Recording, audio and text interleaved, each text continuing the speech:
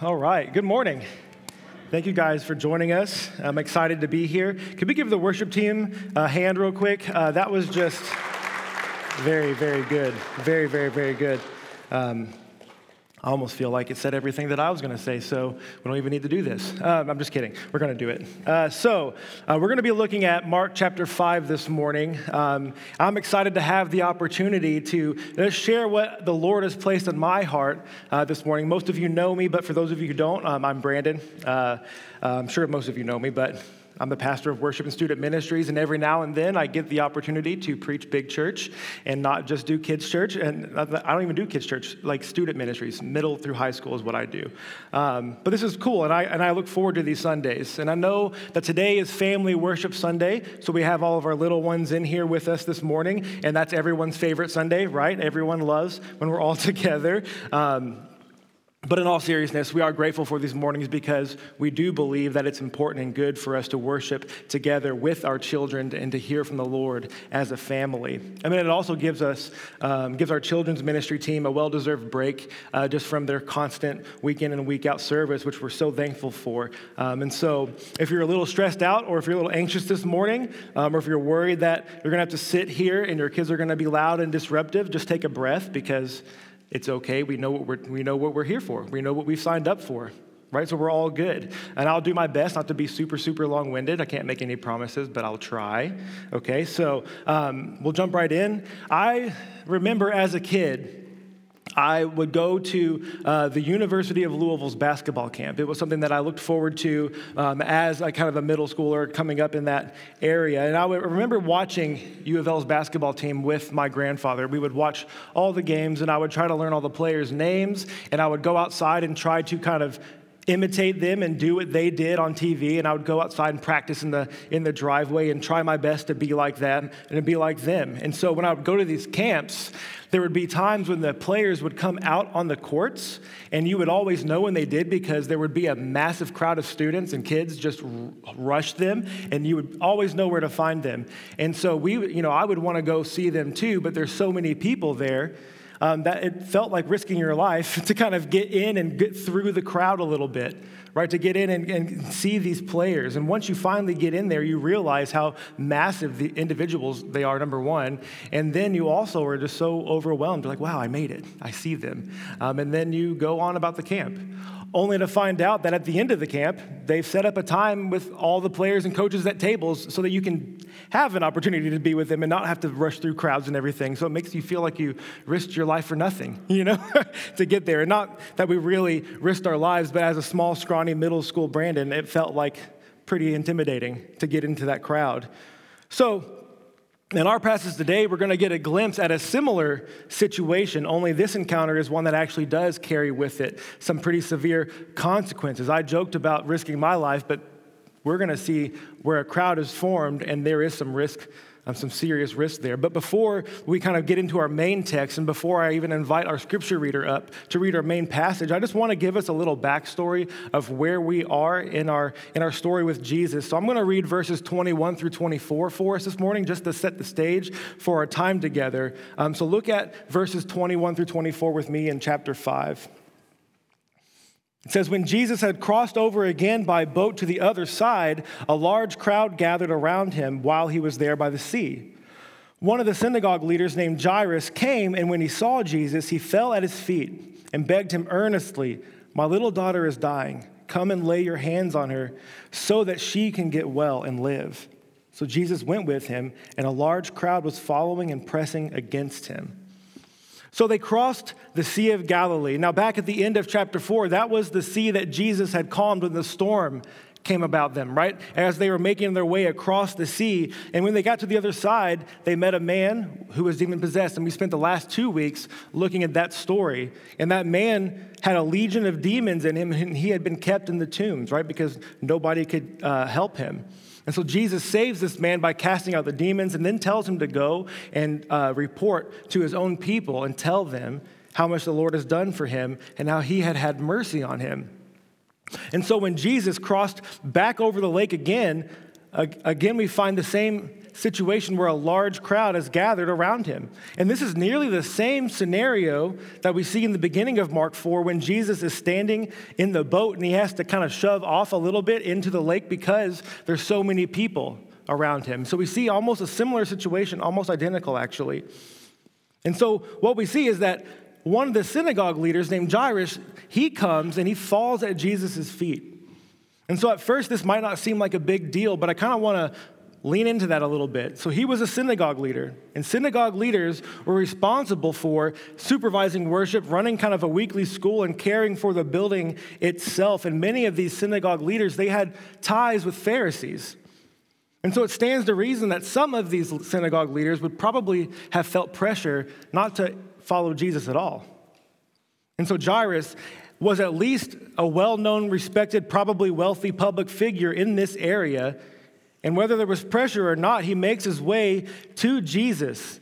And I'm sure the whole town by now has heard about Jesus and what he's been up to, and they've come from all over to see him. Now, in this commotion, Jairus, he's able to make his way to Jesus. And it doesn't tell us that this is exactly how it went, and I'm just explaining really kind of how I imagine it to go, or how the scene played out. But since Jairus is a public figure and one that has to do with the synagogue and worship, like I said, he's probably well respected by the townspeople, has some money, maybe a little influential. And as he moves through the crowd, he's able to make his way through much easier, I imagine, than most people, because people were probably allowing him to pass through because they're like, oh, he's an important person. Oh, he has to do with religion. Oh, he's a synagogue leader. Let's let him get through. But if you're anybody else in that crowd, you're not opening a way for anyone. Right? Everybody else, it's almost nearly impossible for them to get through the crowd. But I just thought it was interesting that he was able to get to Jesus so quickly because everybody wants to get to him, yet he was able to. And so after that, he falls down at Jesus' feet and he begins to beg him to come and lay his hands on his daughter who has this illness. She's deathly ill. And so I want you to remember that part, specifically where he falls down at Jesus' feet, because we're going to touch on that later on. But it says that Jesus heads off, and it's like immediately with Jairus to go to his daughter. And so the account of how Jesus handles the situation with Jairus and Jairus' daughter is actually what Pastor Brett is going to talk about next week. But we get a 2-for-1 in this story because there's two really cool things that happen intertwined together in this story, both of which display a significant interaction with Jesus. So in our time today, we're actually going to look at what's taking place just as they take off for Jairus' daughter. So before we go any further, I'm going to invite Seth up, and he's going to read for us our passage today. We're going to be reading together verses 25 through 34, and I believe that's on page 892 in the black seatback Bibles around you. So if you're willing and able, as he's making his way up, would you stand for the reading of God's word this morning?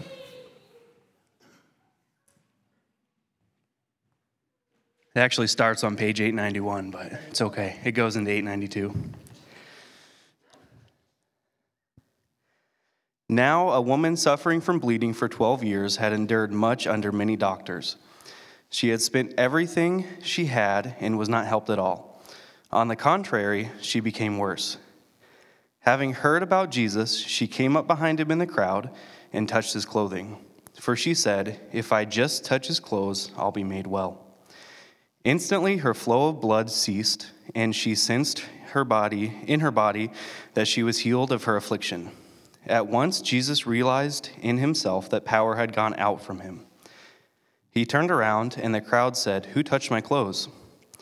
His disciples said to him, "You see the crowd pressing against you, and yet you say, 'Who touched me?'" But he was looking around to see who had done this. The woman, with fear and trembling, knowing what had happened to her, came and fell down before him and told him the whole truth. "Daughter," he said to her, "your faith has saved you. Go in peace and be healed from your affliction." Thank you, Seth. Thanks. You guys can have a seat. Let's go ahead and let's pray together before we dive into our text this morning. God, I'm grateful, Lord, for this time that we've already been able to spend in worship. I'm declaring a truth about you, the grace that you have, the love that you have. God, you went to the cross and made a way for us so that we could know you, so that we could experience freedom and peace and forgiveness and salvation, and that we could have your righteousness to make us holy. God, and I just thank you, Lord, for how good you are to us. Would you be with us now as we dive into this text? Would you clear our hearts and minds to receive from you this morning, and would you do what only you can? In Jesus' name. Amen.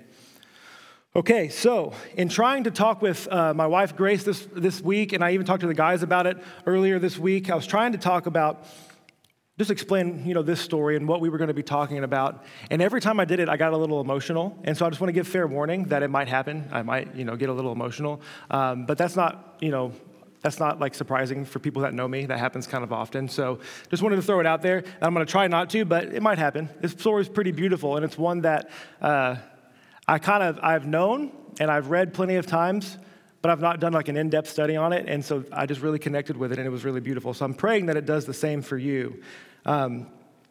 So Jesus, he heads off immediately for Jairus' daughter, and that large crowd, it follows him and it presses in around him. And Luke tells us that it's nearly crushing him. It's nearly crushing him. And so you think of those videos that you see of like celebrities trying to really go anywhere, and there's paparazzi and there's people pressing in all around them, and they've got bodyguards and bouncers trying to get everyone out of the way, and they're like knocking people over and getting them out of the way. That's like the disciples like, bow, get out of the way of Jesus. And people are just pressing in around him. And so if you're claustrophobic, that's kind of a nightmare, right? And so all these people are pressing in. If you put yourself in the scene with Jesus, you're walking along trying to manage this crowd and to get to where you need to go. And as you're going and as you're fighting against this crowd, Jesus just stops walking. And you're pushing and you're trying to make your way, and Jesus just stops moving. And so you're holding people back and you're looking around, and what is he doing? And he's like, who touched me? Who touched me? If you're Jairus, you're thinking, what are you doing? Why are you stopping? We're on our way to save my daughter. She's dying.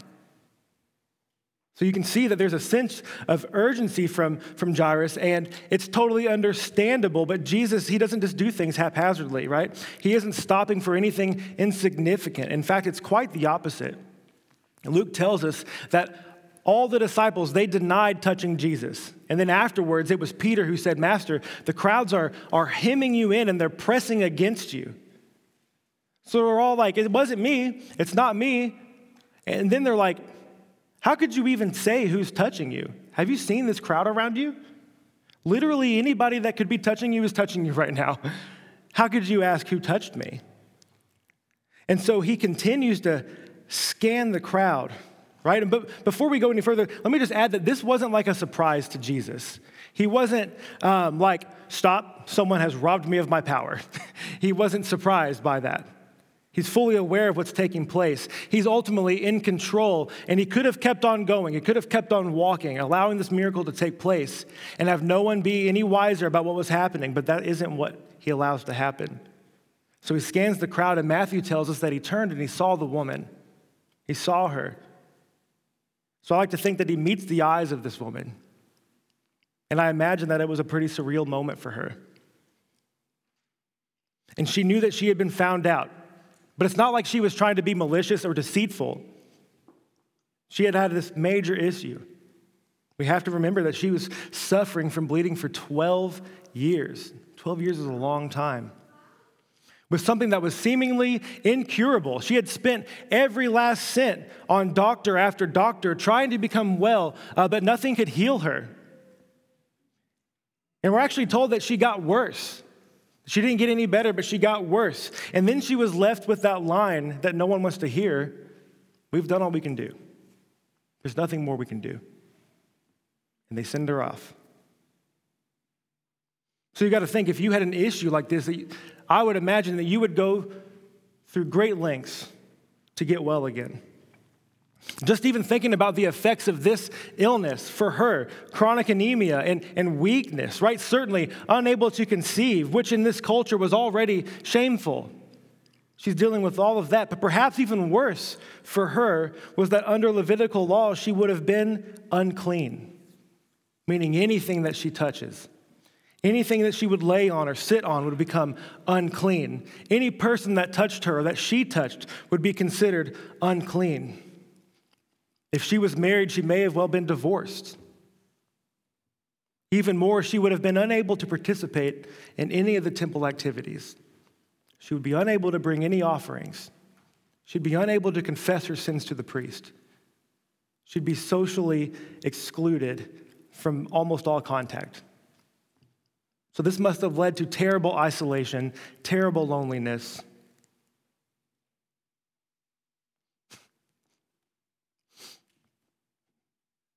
And it only compounds on her physical problems. She's lost everything.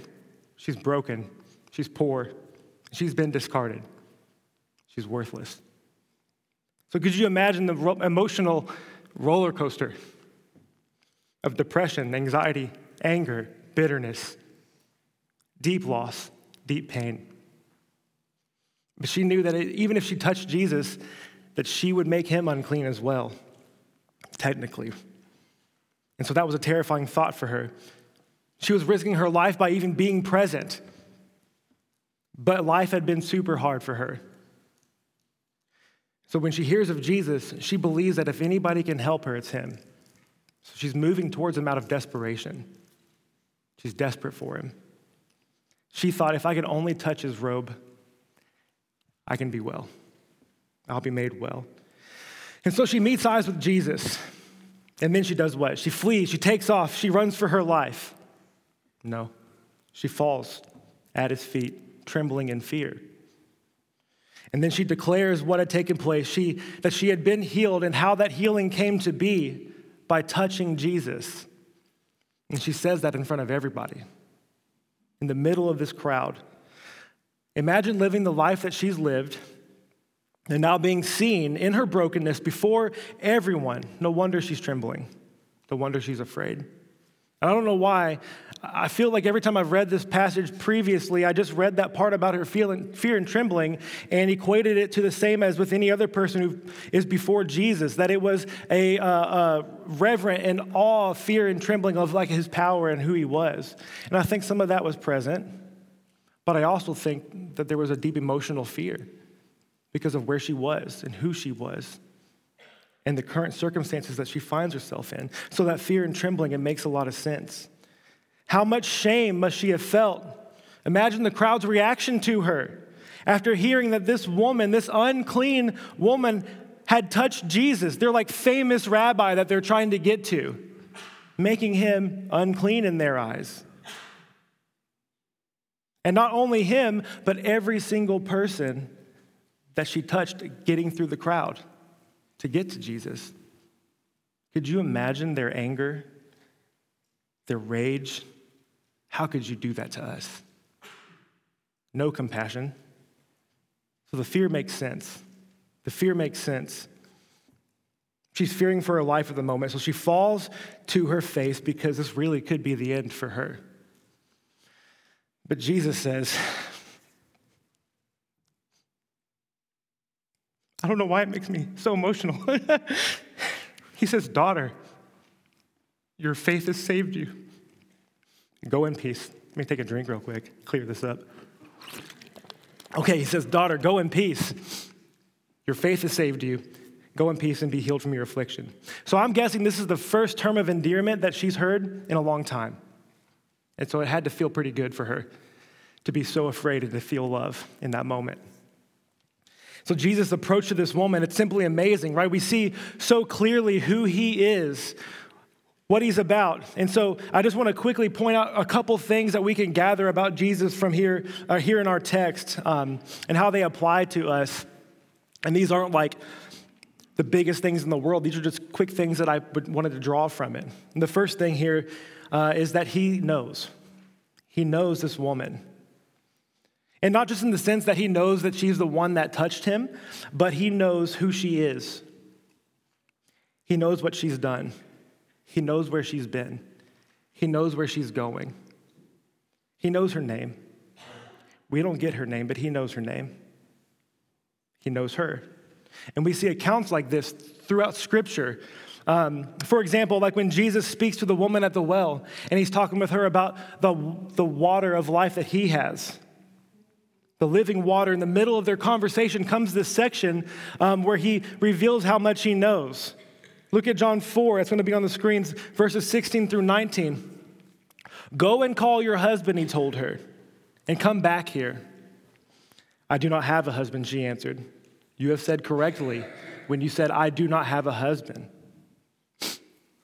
Jesus said, for you have had 5 husbands, and the man that you now have is not your husband. What you have said is true. Sir, the woman replied, I can see that you're a prophet. I can see that you know. I can see that you know. He knew that woman's circumstances. He knew who she was. He knew her story, and he knew what her life had become. Her testimony at the end of verse 39 in John 4, she says it plainly. She says, he told me everything I ever did. Pretty clear that he knows. And our lives are no surprise to him.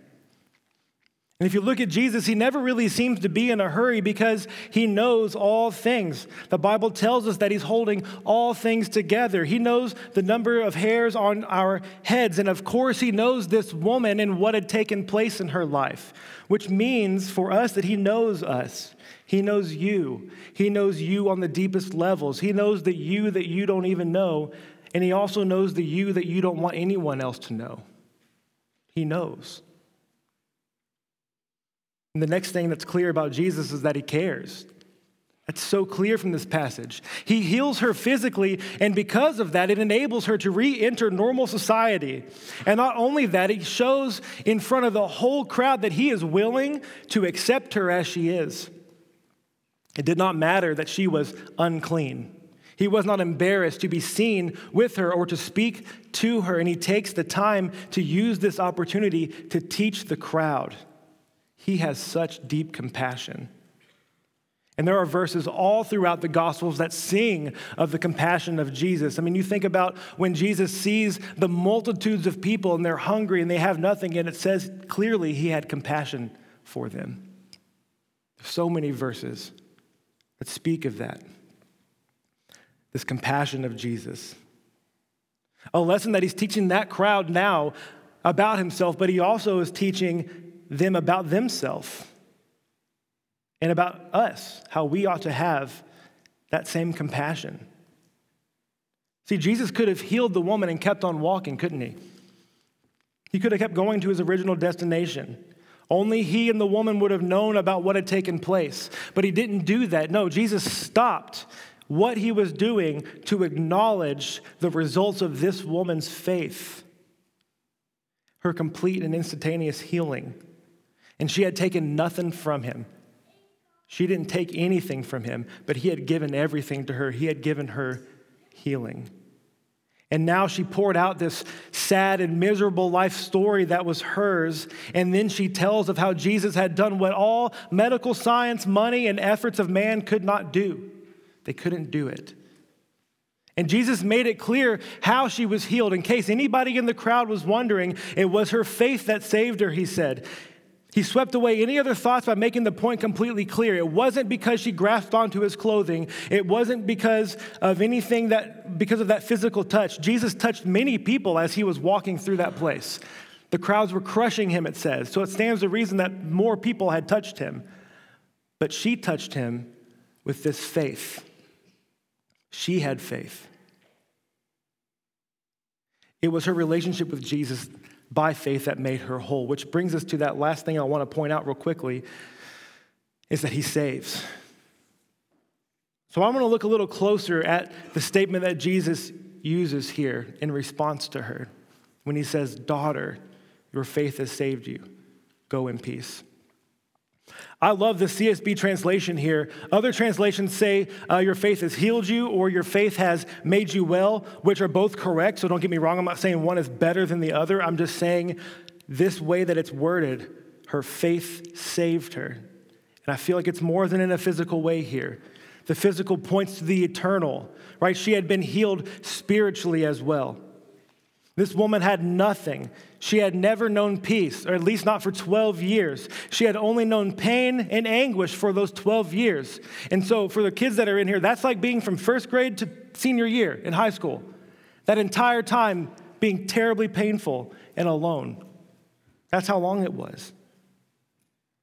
Do you think that in that time she ever felt loved? Do you think she ever felt cared for?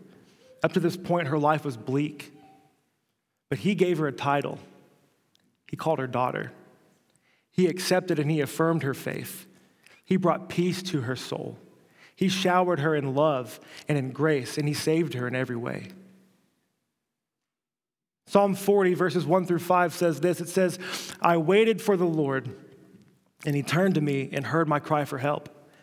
He brought me out of the muddy clay and set my feet on a rock, making my steps secure. He put a new song in my mouth, a hymn of praise to our God. Many will see and fear, and they will trust in the Lord. How happy is anyone who has put his trust in the Lord and has not turned to the proud or to those who run after lies. My Lord God, you have done many things. Your wondrous works and plans for us, none can compare with you. If I were to report and speak on them, they would be more than that can be told. And so, is this verse penned by David not a perfect picture of what this woman is going through with Jesus? And I feel like it is a perfect representation and picture of us, or at least it should be with us and Jesus. We all have ways to relate to this woman, even at just the base level of the reality of sin and our existence, this incurable and timeless and ageless disease, right? That nothing we can do to stop it is fathomable. It can't happen. Death is coming as a result of it, as a result of sin. You will not live forever here, no matter how much money you throw at it, no matter how healthy you are, no matter how in shape you are. Everybody has an expiration date. Doesn't matter if you're rich, doesn't matter if you're poor. Right? When you see Jesus with your own eyes, will he look at you and say, daughter or son, your faith has saved you? See, the gospel is simple in that it's the only thing that has an answer to this. It's your faith in Christ, your belief in his perfect life, his sacrificial death, and his power over all of it through his resurrection. That's it. There's nothing else. So you've got to know that this is the heart of Christ. His desire is for you to be with him, and he has the same level of mercy and grace and forgiveness and love for you. But maybe there's something getting in the way. Even if you're a believer, maybe you're allowing some sin to define you. Maybe shame has attached itself to you and it's following you everywhere you go. It's made you feel how this woman felt, unlovable, unforgivable, unclean. Maybe you've even felt discarded. You tell yourself, one day I'll get better. One day I'll overcome this thing. One day I'll get my act together, and one day I'll be cleaned up and right with God. One day. This woman had done everything that she could. The doctors had done everything that they could. Similar to the people that we read about last week, they had done everything they could for that demon-possessed man. And you do hear this a lot. Just do better. You'd think, or just to be a better Christian, just to act right, to fix whatever's wrong, why don't you already? This idea kind of feeds itself into the church, I think, because there's a lot of correction in the Bible. We do get a lot of correction on how to live and how not to live and the things to put off and put on. But I think what happens is that we get fixated on those external things. I just got to clean myself up. I just got to do better. I got to try harder. Follow the rules and I'll finally be free. But the hard reality is that you can't. Again, it's that picture we get from the woman on her face before Jesus, the picture of Jairus on his face before Jesus, someone who had everything and then someone who had nothing, neither of which mattered. You have to remember that he knows where you're at, he knows where you've been, he knows where you're going, he knows what you've done, and he knows what you can't do.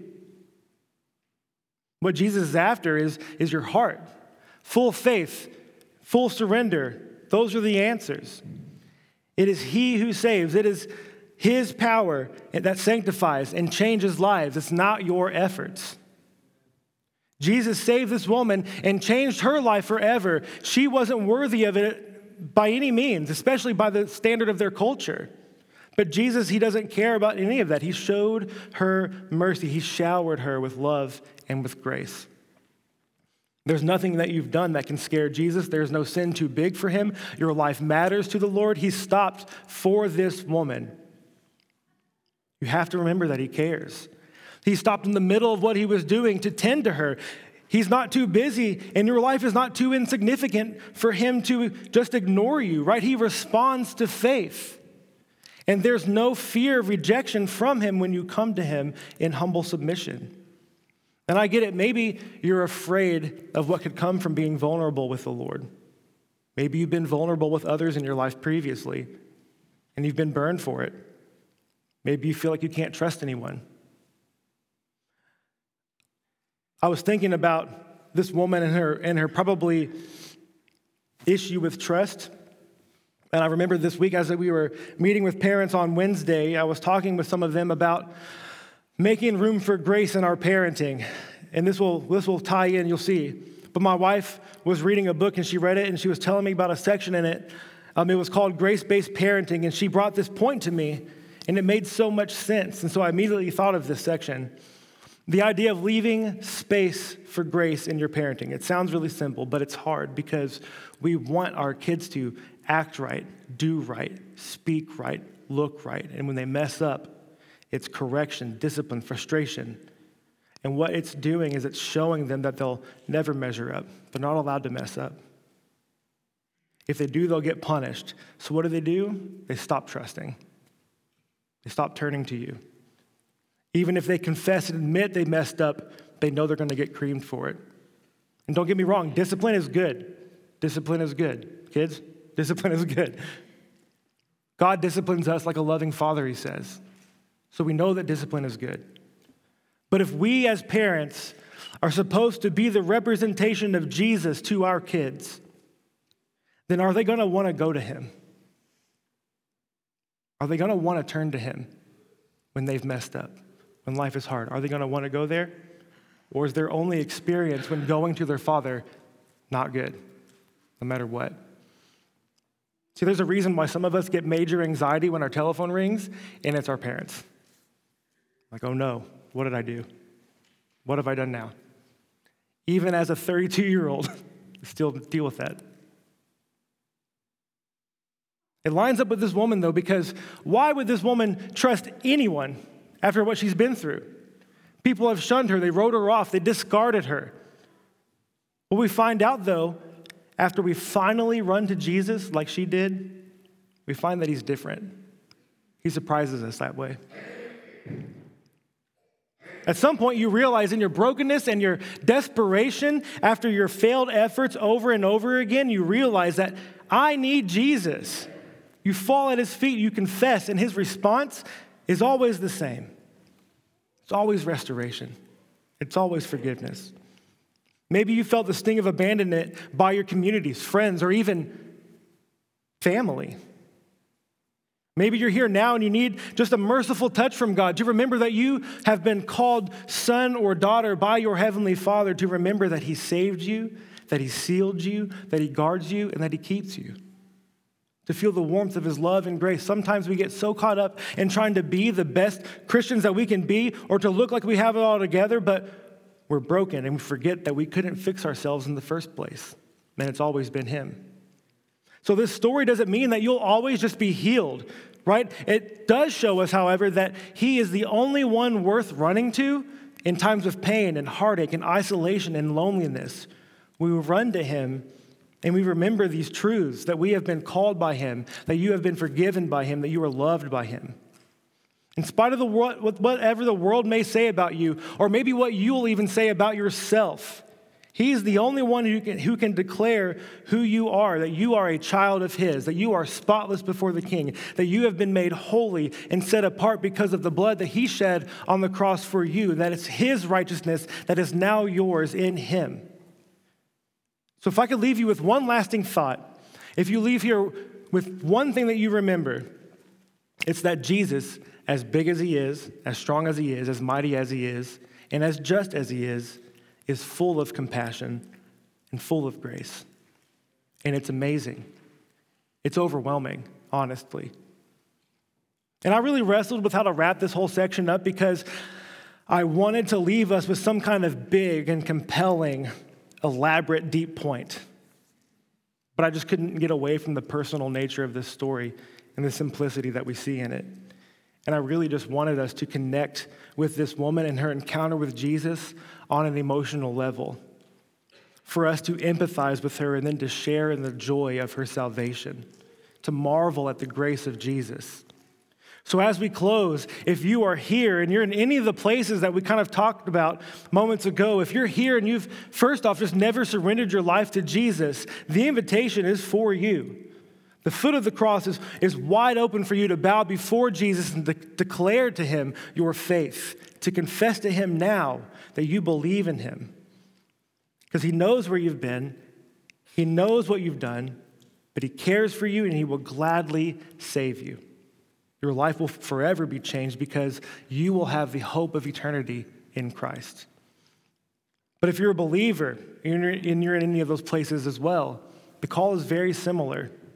To make your way to Jesus. Like the woman fighting her way through the crowd to make her way to Jesus, make your way back. Somewhere along the way you got distracted or maybe misled, and now you feel like you can't come back. You feel the shame. You feel like you're not good enough anymore, or that he's somehow like super upset with you and he won't accept you anymore.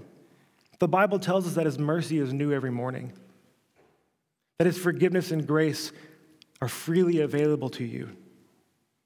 Don't allow whatever it is that has been keeping you away from him to stand any longer. Surrender it to him. And so for all of us, what I'd like for us to do as we go into this time of reflection is just to reflect on the grace of Jesus this morning.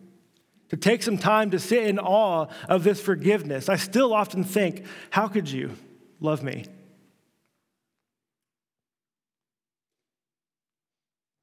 How could you forgive me? Still, now. It's such grace. We sang about, we don't have a context for it. We don't understand it fully. But he gives it to us. So let's spend time with him now, thanking him for it, sitting in awe of it, wrestling with it. And after we spend some time with it, we'll close in prayer together.